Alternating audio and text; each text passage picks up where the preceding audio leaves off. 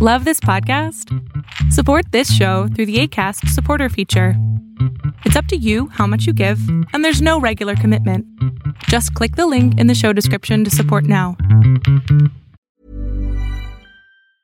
Cool fact, a crocodile can't stick out its tongue. Also, you can get health insurance for a month or just under a year in some states. United Healthcare short-term insurance plans, underwritten by Golden Rule Insurance Company, offer flexible, budget-friendly coverage for you. Learn more at uh1.com.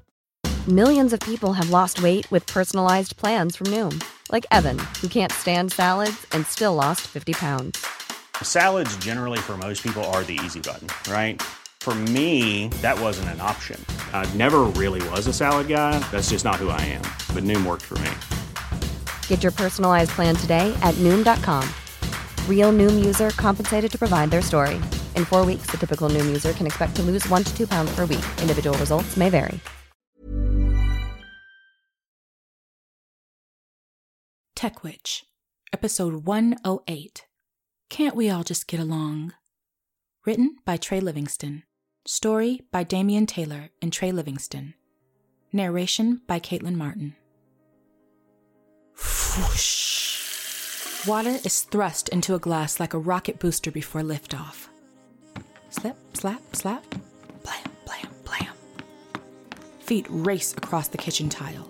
Then down the wooden hallway, reaching the plush rug covering the stairs. Silence. Slightly winded, Brigitte slowly opens Lowell's bedroom door only to be stunned and repulsed by the sight of Lowell kissing her best friend, Kylie. The sound she makes is like an inverted vomit. Nothing comes out, but it sure feels like she inhaled something gross. Brigitte cringes and feels a sudden wave of anger she doesn't quite understand. She flings the door wide open. It bangs against the wall loudly. The sound gets Lowell and Kylie's attention. Startled, they jump apart. Still angry, Brigitte tries to calm down by relaxing her fists, completely forgetting about the glass she's holding. It slips out of her hand. Time seems to slow as all three freeze and stare at each other, awaiting the inevitable shatter when the glass hits the floor. Brigitte. What are you doing? Lowell. Brigitte. Brigitte. Ugh, gross. You guys... Kylie. Brigitte! Oh, I can't even bring myself to talk to you. Look! Lowell and Kylie say as they point near Brigitte's feet, where the water glass has frozen in mid-air along with a trail of water flowing out of it. Brigitte glances down at the glass of water before clenching her teeth and speaking slowly, intentionally, like a parent at the height of pissed offness. Brigitte. I need a word with Lowell. Lowell. Bridge. Alone. As if summoned, a swirling wind stirs in the small room. Subtle at first, but quickly getting stronger with Brigitte's every breath. Loose pins roll off Lowell's desk. The dusty blinds sway. Pages of the book slowly flap, one after the other. Lowell places a reassuring hand on Kylie's shoulder. Go ahead, Kylie. Give us a sec. Kylie nods quickly to Lowell before walking towards the door, but when she tries to approach Brigitte, she's met with a glare. Get out of here now. Kylie hastily slides past her friend and looks back. She wants to say something, but Brigitte's expression is enough to keep her moving. Brigitte steps into the room. The supernatural wind slams the door shut behind her, sealing them in. What is wrong with you? Lowell. What's wrong with me? What's wrong with you? Brigitte. 1 minute you're telling me Kylie can't be trusted. The next, you got your tongue down her throat? The wind intensifies. Anything not bolted down begins to shift. The desk and bed frame jolt as if rattled by a shockwave. Lowell. I had a vision of Grand-Mère before waking up. She told me Kylie was someone I could save, I think. Brigitte. Yeah, you sure look like you were saving her.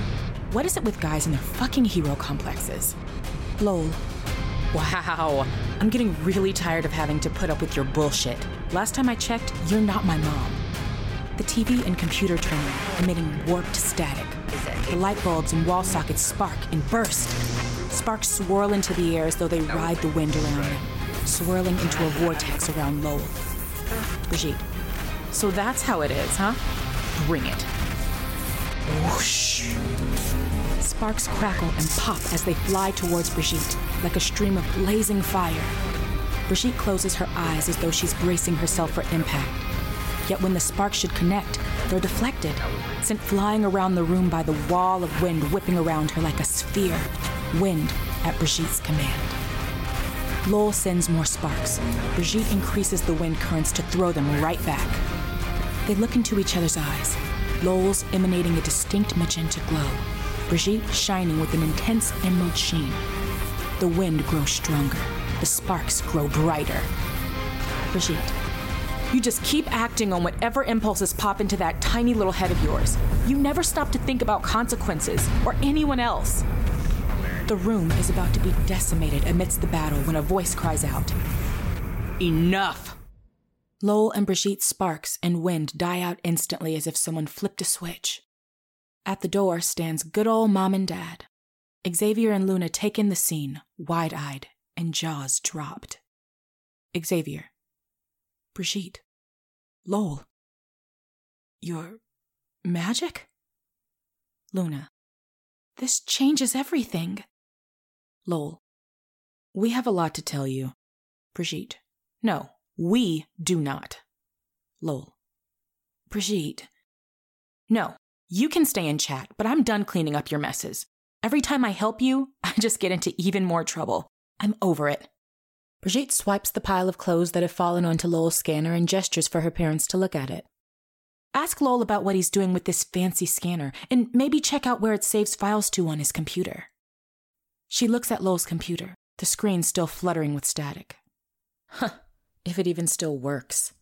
But what's another wasted endeavor to Lowell? With that, she swiftly storms past her parents, who are still dismayed by the chaos they've just witnessed. Meanwhile, Lowell is left speechless, not sure himself what just happened. Brigitte storms out the front door and down the steps towards her car as she fumbles around in her pockets for her keys. She checks her cell phone. There's a text from Kylie. Beyond frustrated, Brigitte fights the urge to toss the phone. She checks the message. Can we talk? Please? Brigitte texts back. Sure. Kylie instantly responds. Come by. A little while later, Brigitte walks up the driveway to Kylie's house. She sees Kylie standing in the middle of the open garage. Brigitte's cell phone dings wildly with incoming text messages. The lock screen shows they're all coming from Lowell. She powers down her phone. Brigitte, if you're actually serious about getting together with my brother, might I suggest dating a rock instead? Brigitte sets the phone down on a nearby freezer and looks up to see Kylie standing completely still. More than that, motionless, with her back to her. Kylie, you better start talking because I have tons I gotta say to you. A gust of wind rushes in. Brigitte's powers? Wait. No. The garage door slams shut behind her. Brigitte spins her head around to look at the garage door, then looks back at Kylie, who suddenly is standing directly in front of her. Kylie is looking face down at the ground with her hair obscuring her face. Something is off. Brigitte starts to feel uneasy and takes a step backwards. Kylie? Kylie's hair raises up to reveal light purple skin, like a fresh bruise covered in a web of porcelain-like cracks. And a face that more closely resembles Kylie's dad, Jean. The face smiles, showcasing rows of razor-sharp teeth. It speaks with a voice that sounds like Jean's as well, but paired with a distinct hiss. You're mine.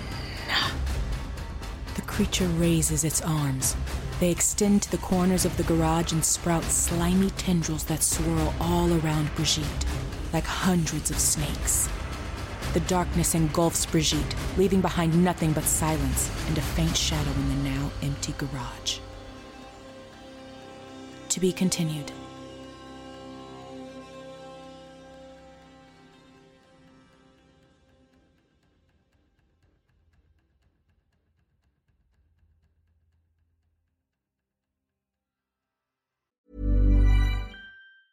Even when we're on a budget, we still deserve nice things. Quince is a place to scoop up stunning high-end goods for 50 to 80% less than similar brands. They have buttery soft cashmere sweaters starting at $50, luxurious Italian leather bags, and so much more. Plus, Quince only works with factories that use safe, ethical, and responsible manufacturing.